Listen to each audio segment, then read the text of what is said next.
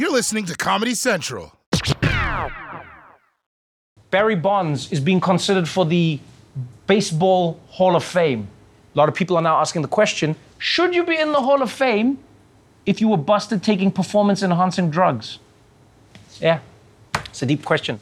You know what I think people should be discussing? Less than the Baseball Hall of Fame? People should be talking about the Hall of Shame for every sport. Because people forget that a ton of athletes take all of these performance-enhancing drugs and they don't do shit afterwards. Those are the people we should be going after. You took drugs and no highlights? You out here in these streets, you injecting yourself and nothing? Striking out, walking off, nothing. Those are the people we should be going after in this sport. Out here spoiling. Imagine how much time of our lives has been wasted by athletes who doped and did nothing. Those are the people that the sporting federation should go after. If you're gonna take steroids and hit home runs, I'm for you, because you did it for my entertainment. I like watching home runs. You're gonna take steroids and then miss the ball. I could have missed the ball with no steroids. Now you just spoiled the sport for no reason. Coming to you from the heart of Times Square in New York City, the only city in America. It's The Daily Show, Ears Edition. Tonight, Biden drops the mic. Music's hottest beef. And Kamau Bell. This is The Daily Show with Trevor Noah. Hey, what's going on, everybody? Welcome to The Daily Show. I'm Trevor Noah, and joining me for today's headlines is Michael Costa. What's going on, Michael? How you doing? I'm okay. You know, it's kind of January. Yeah, It's dark out. It's cold. You know, I just got my holiday credit card bills. You know, it's just kind of downtime. And I was thinking maybe it would be nice if for you and for the viewers if I started the show with a fun, lighthearted fact. Oh, and that was it? Yeah. I mean, wouldn't that be... I don't have one, but wouldn't that be nice? It would be good. It would be a good way to start things. Yeah. I think you took... Because now I got depressed thinking about your bills and the darkness and the... Yeah. It would be great if you started with something lighthearted. Going forward, that's what we'll do. My man. Yeah. I'm glad you think of these things. All right, let's jump right into today's headlines. We kick things off with Joe Biden, the president who puts the hip in hip replacement. Like most presidents, Biden has a complicated relationship with the media, which I get. You know, they nitpick everything he says. They challenge all of his decisions. And they even get their own room in his house, which is insane. Nobody else has to set aside a guest room for their haters. Well, yesterday, Biden's true feelings about at least one member of the press slipped out. On Monday, when a Fox News reporter asked him a question about inflation, Mr. Biden fired off an insult. Do you think inflation is a political liability? That's a great asset. More inflation. What a stupid son of a bitch. Ducey says President Biden later called him to clear the air and to say his comments were not personal. Within about an hour of that exchange, he called my cell phone and he said, "It's nothing personal, pal." And we went back and forth and we were talking about just kind of moving forward. And I made sure to tell him that I'm always going to try to ask something different than what everybody else is asking. And he said, "You've got to." And that's a quote from the president, so I'll keep doing it. You see? This is what happens when you've been on Zoom calls for 2 years. You forget that real life doesn't have a mute button. Son of a bitch. Was that out loud? Sorry. Now, a lot of people are asking if Biden even knew that the microphone was on. But guys, please, come on. Right? He's sitting there talking into a giant microphone, so there's at least a 50-50 chance he knew it was there. And a lot of people online are dunking on the reporter, saying that he deserved this because he's just some Fox News guy asking a dumb question. And they're right. You know, do you think inflation is a political liability is a very stupid question. I mean, what's Biden supposed to say? No, I think people like spending more money to buy the same shit. I mean, if you get to ask the president a question, you should ask him real questions, like, why can't the CDC get its messaging straight on COVID? Or, can you ask your dog to stop chewing my arm?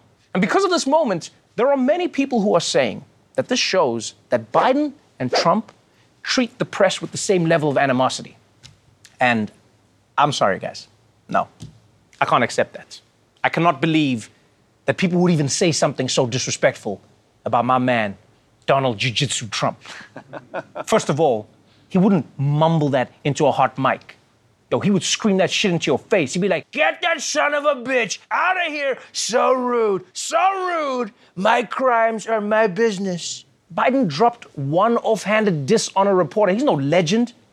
Attacking the press was Donald Trump's whole thing. You remember that guy? Shit, you can't compare these two. It's like comparing Steph Curry to a random guy who makes one half-court shot during halftime. Show some respect. Don't compare him to Trump. Can you imagine? Yeah, I know, but you got to know about the hot mics, right? Yeah. You got to know. When I'm on the show here, I know that if I want to talk some shit, I got to cover up my mic. And our audio guy, he puts it on my wrist. So I cover it up, and I can say to you, our audio guy sucks. You know that, right? This is one of the worst audio guys I've ever met in showbiz. I'm embarrassed, but then once you pull it up, you know what I'm saying? He couldn't hear anything, right? My boy sucks, right? He's a great dude. See what I'm saying? Don't worry. No? Yeah. Yo, this shit works all the time. He's a clown. You know what I'm saying? Right. You got him, Custer. That's what I'm saying, dude. Hey, no one else heard that. So that's how I stay alive in this biz, dude. And you've got a long career ahead of you. All right, let's move on to the Winter Olympics. It's that time of the year where we all sit on our couches and critique athletes doing sports we just learned existed. We are now a few weeks away from seeing our favorite athletes sliding down an icy track head first, and also feet first, and also crammed inside a giant dildo. But it seems like the main event of these Olympics will be fending off COVID. And right now, China is doing everything it can to win the gold. With the Winter Games less than 2 weeks away, cities across China are scrambling to contain COVID outbreaks. And officials in Beijing now urging local districts to stay in what they call full emergency mode. Authorities are tracking down anyone in the city who's bought medicine in recent weeks that could be used to treat fever or other symptoms, even something as simple as ibuprofen, and sending text messages ordering them to get COVID tests. Entire buildings are being locked down, sometimes without warning to the people inside. Yo, China does not play games. I mean, they will in 2 weeks, but not now. Can you imagine that? Can you imagine your building being locked down without any warning? No warning, nothing. Especially just after you've broken up with someone. Well, guess what, Sheila? We're through. And by the way, I slept with your sister. Yeah. Look, we all said a lot of things back there about sleeping with your sister. Shit. But this is way too much oppression for the Winter Olympics. Can we agree on that? I mean, Summer Olympics, sure, oppress all you want, but you can't be locking people in their apartments for sports like curling. Even the curling athletes are like, guys, we're just sweeping ice. Chill. I don't know about you, but this story gave me perspective. Because Americans complain so much when a restaurant asks them to wear a mask. But then China will shut down your entire block because somebody bought Advil. And I'll tell you now, nobody in Beijing is sitting inside their house like, damn, this is just like communist New York. Because this is what real authoritarian control looks like. A government tracking your ibuprofen purchases. That's not for the government to know. That's between you and your pharmacy and your credit card company and the Google ads after you type in head hurt, why? But not the government. And by the way, if you're wondering how China can track every single person who has bought ibuprofen, it's actually not that hard. They just follow the CVS receipt to their front door. This you? Yeah, I feel like we just had the Olympics. I just didn't watch an Olympics, and now you're asking me to not watch another Olympics? All right. It shouldn't go summer, winter, summer. I think we should just, what are seasons, man? It's fluid. I think we should combine the Winter and Summer Olympics. Underwater bobsled, rhythmic gymnastic, archery, figure skating, basketball, That would be, I would watch that. The biathlon, where you skate and shoot the targets. I heard for this one in China, you don't shoot targets, you just shoot people who tested positive for COVID. I can't confirm that, but That's what I heard. I'm going to call the Olympic Committee, tell them about Call you. the Olympic Committee. I know you call them a lot, so call them. I text normally, but this time I'm calling. All right, finally, let's get into some education news. Every American student knows about the SAT, right? It's the only reason you know what supercilious means. It means very serious. For years now, many experts have been saying that the SAT isn't actually very useful. Yeah, that it doesn't predict how well students will do in college. It's biased against people of color, and rich kids can just hire expensive tutors to take the test for them. But now, the company that makes the test is saying, no, don't throw it out altogether. Maybe it just needs an upgrade. The SAT is going digital starting next year. Today, the College Board is announcing several changes for the entrance exam taken by millions of high school students each year. They'll be answering questions on a digital device for 2 hours instead of the current 3-hour paper test. But students still do have to go to a school or testing center. The new test cannot be taken at home. As we take the test digital, we've been really focused on students' access to technology. Students are going to be able to use their own device or one issued by their school. Wow. This is so convenient. Soon, high school kids are going to be able to take the SATs on the same device they use to browse TikTok, chat with their friends, block messages from Matt Gaetz. It's amazing. And I know this idea has its haters. I know there's critics who are like, where is this going to end? They made the SAT shorter. They put it online. Pretty soon, it'll just be a BuzzFeed quiz called Tell Us Your Favorite Ninja Turtle, and we'll tell you if you're smart enough for Yale. This guy should host a show. I like him. But you know what? They actually might have a point. Because the SAT company, they say that what they're going to do for the test when it's digital is they're going to block other tabs from popping up on the screen. You can't go anywhere. You can just do the test. And the device will only have the test. I don't know, man. Have you tried to block pop-ups? Like, you try to close that ad, and the next thing you know, you're balls deep in a rabbit hole of porn, sports gambling, crypto, why George Bush did 9/11. I mean, it's all the things you're going to learn in college, so I guess it works. But still. More screen time for kids? That's what you're telling me? Look, the SAT is not relevant. I mean, I didn't do great on my SAT, and my vocabulary is still extremely well. You know, I understand and use words wonderfully, or as some others might call it, a necrophiliac. So it's not like it prepares kids to be successful. If you want to prepare American kids to be successful, teach them how to sing in a competition on TV or run through an obstacle course. It's powerful. You know what I mean? I feel you completely. Yeah. I really do. I know I didn't need to tell you, but I didn't crush the SAT, but I crushed. I would have never known. I know. And I don't share that with people that often, but to reach the heights that I'm at, even though I sit beneath you, pretty low actually, it's remarkable because my SAT score was pretty bad. And I guess that really has shown that the SAT, although sometimes shows, but in most cases does not. Totally. Because I would have never known you did badly.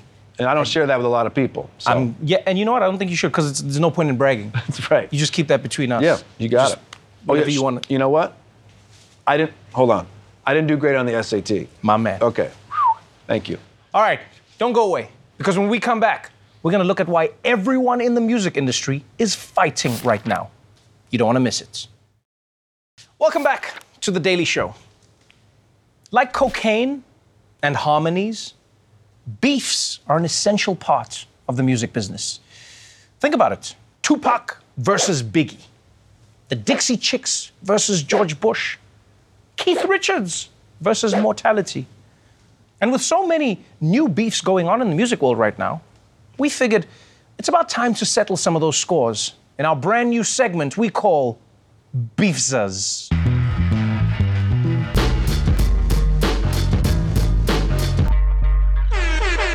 All right, everybody, this is our first beef. Check this out. In one corner, we got Neil Young, the godfather of grunge, the man with the heart of gold, the dude who owns your dad's CD shelf. He's going up against Spotify, the streaming service that's paid artists thousands of cents over the years. Can't wait to see this beef. Hit it! Fans of Neil Young might soon have one less place to listen to his music. The rocker wants Spotify to remove his music from its streaming services due to the spread of COVID-19. COVID-19 misinformation on Spotify's popular Joe Rogan podcast.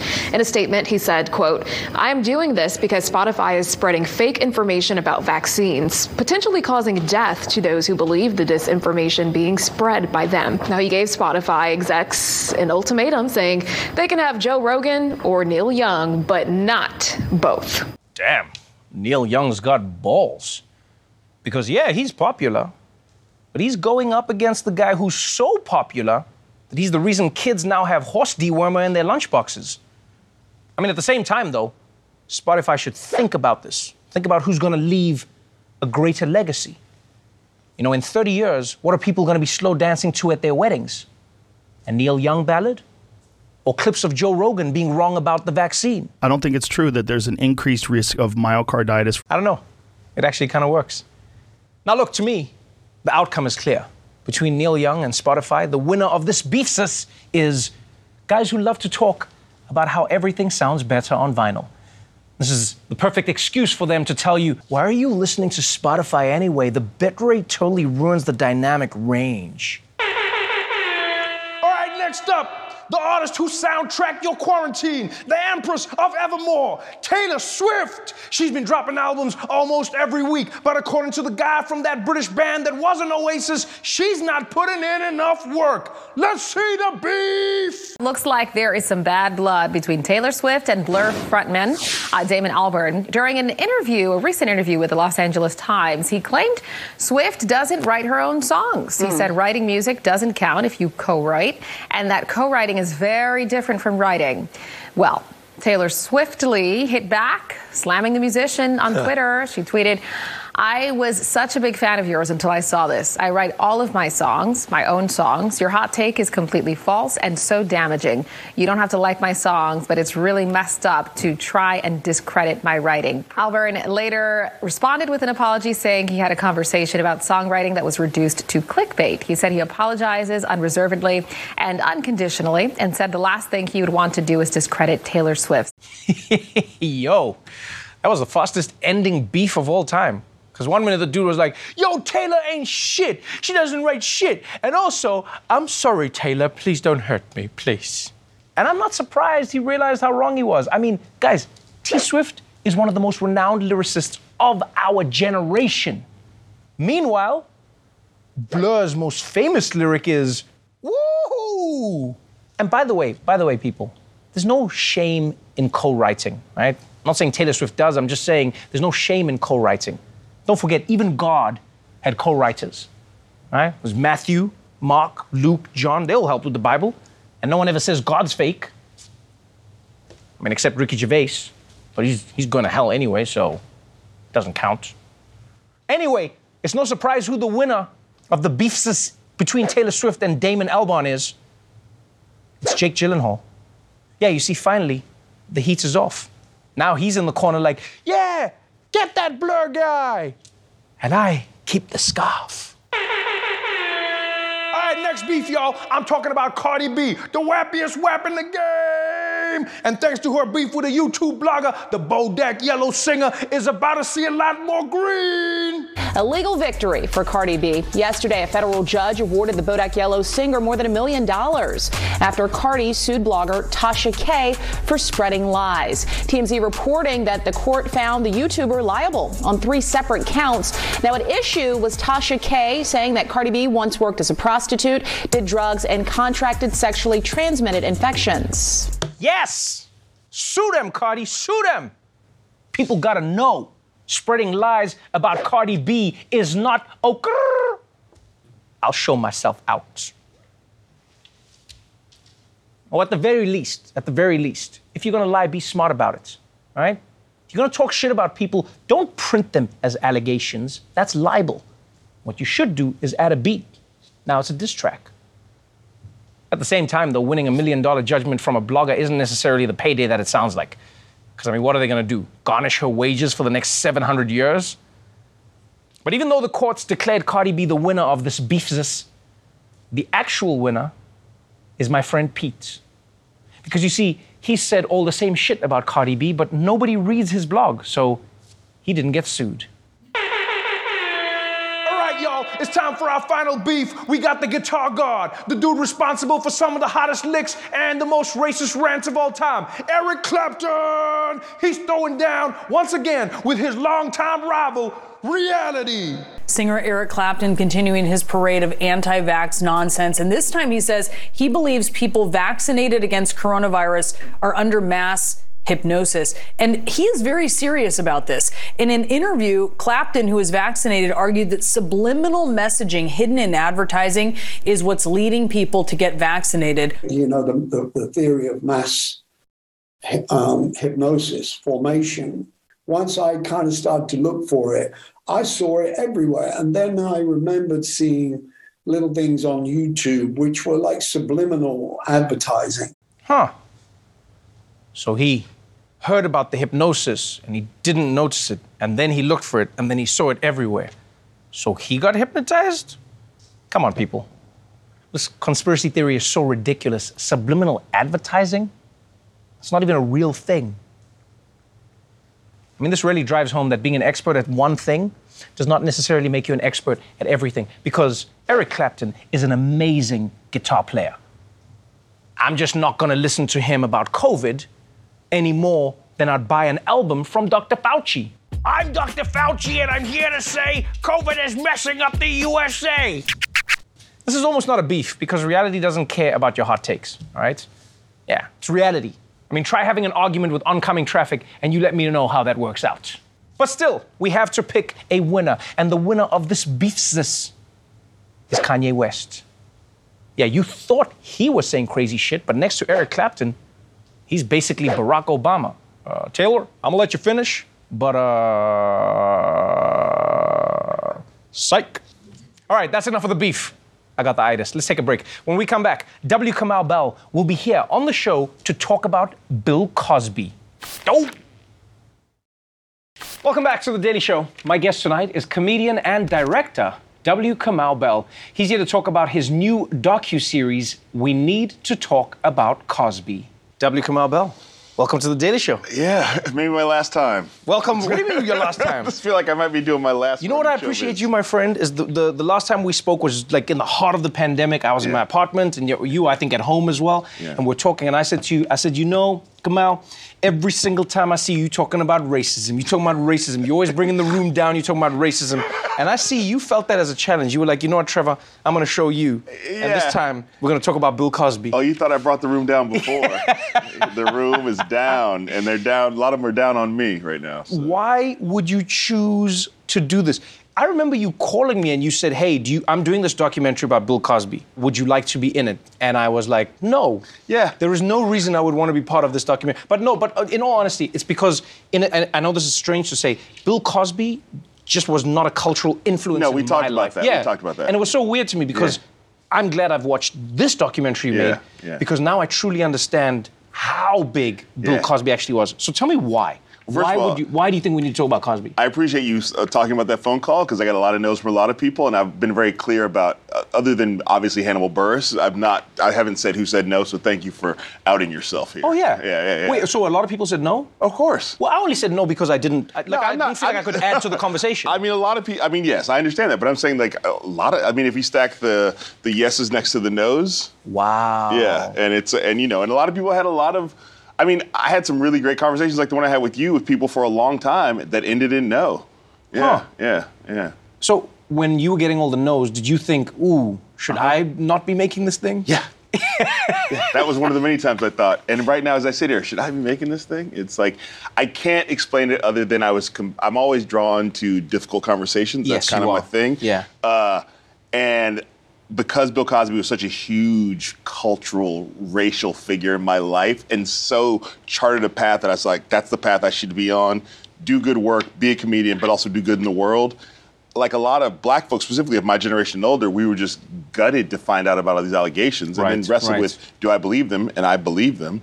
And so it's like, that conversation's going in my head all the time. Every time he makes an appearance or sends out a tweet, and like I'm always thinking about it and talking to other people about it. And I found myself in a position where I was talking to the producers of this doc about it, and they were like, they had never thought about it this way, and so this is where we ended up. But yeah, I can only say I was compelled to do it by something that was not rational. I think you doing it has honestly opened up one of the hardest conversations that we need to be having in society, not just specifically about Bill Cosby, but about society as a whole, right? It feels like, especially when you watch this docuseries, that there are almost, 3 generations of people that are going to exist. Yes. There are the people who came up with Cosby.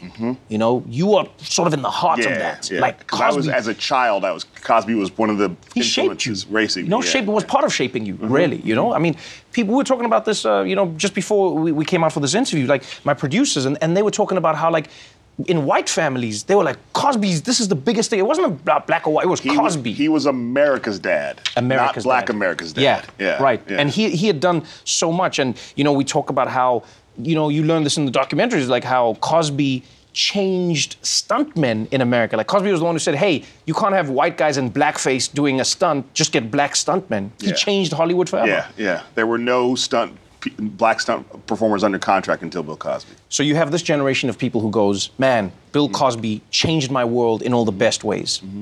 Then you have the now generation who goes like, well, I just know Bill Cosby as the rapist guy, right? And then you have the generation that goes like, man, how do we live with the myth? And the man. Yeah, and that's. Did you answer that question in the documentary for yourself? I think the way is to deal with all of it. I think the only way you can deal with it, Roland Martin makes the great point of like you can't talk about you can't talk about America in the 21st century without talking about Bill Cosby. And I think he says Black America, but you can't talk about America in the 21st century without talking about Bill Cosby. But you can't also ignore all the things that have come out in the 21st century. Right. And so for me, this whole doc is about creating a space to talk about all of it. We need to talk about Cosby, not here's my thoughts on Cosby. And as you can see from that clip, there's nuance, there's anger, there's sorrow, there's a lot of it is based in conflict or roiling frustration. And you have to talk about all of it because otherwise we lose essential parts of American history. For a lot of people, I'm hearing like they've been waiting for this conversation to happen in some format. And the other problem in America, we have it's not time now, it's not time now. Yes, anytime there's any major conversation, it just felt like when I started, he was in prison, I felt like it's time, and then he got out. He got out on the last day of filming. Yeah. I had 2 questions. 1, how did you feel about that? And 2, did you ever reach out to him to be a part of the documentary? So he got out on the last day of filming. It was one of the most surreal days of my life up until tomorrow when he releases a statement about the doc. The surreality will continue. I thought maybe the project goes away, and also, yay, maybe the project goes away, because it's just so hard to make. I didn't reach out to him because I was always clear that 1, it's a conversation about him. It's not a true crime documentary. It's not about finding out what this person thinks. It's a conversation about the legacy and the work and also the allegations that I believe, as I said. And it just felt like we had worked hard as a team to earn the survivors' trust, to sit down and have these conversations in a more wide open way. And that would have felt like a real betrayal of their trust to put Bill Cosby into this. One thing I appreciated in this documentary is how you're having those conversations. It feels like you had to tackle it in a nuanced way. You didn't just go like, so what happened? It seemed like there was more to the conversation. What do you think we missed in some of the ways we were trying to have conversations in and around Cosby and in many of his survivors who came out? It was really important for me and the filmmakers and the other producers to go, let's show who these people were. Let's bring them in the doc when they're just commenting on the time and the era, and if they have good memories of Bill Cosby, let's let them bring them in to talk about that. Because then the thing happens is like, maybe some woman is telling you about how Playboy worked and Hugh Hefner was, another man who's in this era, and you go, oh, she's an expert because she was in Playboy magazine and she was a playmate. And then you go, oh wait, she's a survivor. So you get to meet her as a human being who's an expert in her life and her field, and you're not bringing all that this survivor's about to tell me a story to. Right. Is it possible to separate the artist from the art? Do you think it is possible? I mean, I would say this. We separate the art from the artist all the time. There are so many ways. It could be musicians, could be actors, where they don't have to be criminals, but you go, like right now, you're talking about Eric Clapton. You know what I mean? There are a lot of people who don't agree with any of his vaccine stances, but maybe felt touched by the song Tears in Heaven. You know what I mean? So we do that all the time. We just don't think about it until it becomes somebody who's so seminal as Bill Cosby. Where if I go, I can't watch this stuff anymore, and you go, I can, then it becomes a fight of you mad at me because you think I don't understand and because you don't think I'm taking him seriously. And so for me, I'm like, in this doc, we can take the art seriously, but we have to talk about the other stuffs. Well, I'll tell you this, man. This documentary, I can't imagine how hard and scary it was to make. It's still scary right now, Trevor. Yeah, no, I appreciate that. But honestly, I appreciate it just on a personal level because I think it gives people an opportunity to consume an extremely complicated story and a complicated legacy in one of the most nuanced ways possible. So thank you for that. Thank you for putting yourself on the line. And just be clear. And I want you to know, if your career ends, I will like claim that I never knew you, but I appreciate what you did. I will respect that. I will respect that. This tape will be deleted. I understand. No, man, for real, man. Congratulations and thank you very much. Thank you very much, Trevor. We Need to Talk About Cosby premieres January 30th, only on Showtime. We're going to take a quick break, but we'll be right back after this. Well, that's our show for tonight, but before we go, this weekend was the 49th anniversary of Roe v. Wade, and while it is still law, in much of the country, women's reproductive rights are being threatened. But Planned Parenthood is on the ground. They're helping deliver vital reproductive health care, sex education, and information to millions of people, not just in the United States, but worldwide. So if you want to support them in their mission, then you can donate at the link below. Until tomorrow, stay safe out there, get your vaccine, and remember, you never know when there's a microphone recording you. So just to be safe, call everyone a stupid son of a bitch. Watch The Daily Show weeknights at 11, 10 Central on Comedy Central. And stream full episodes anytime on Paramount+. This has been a Comedy Central podcast.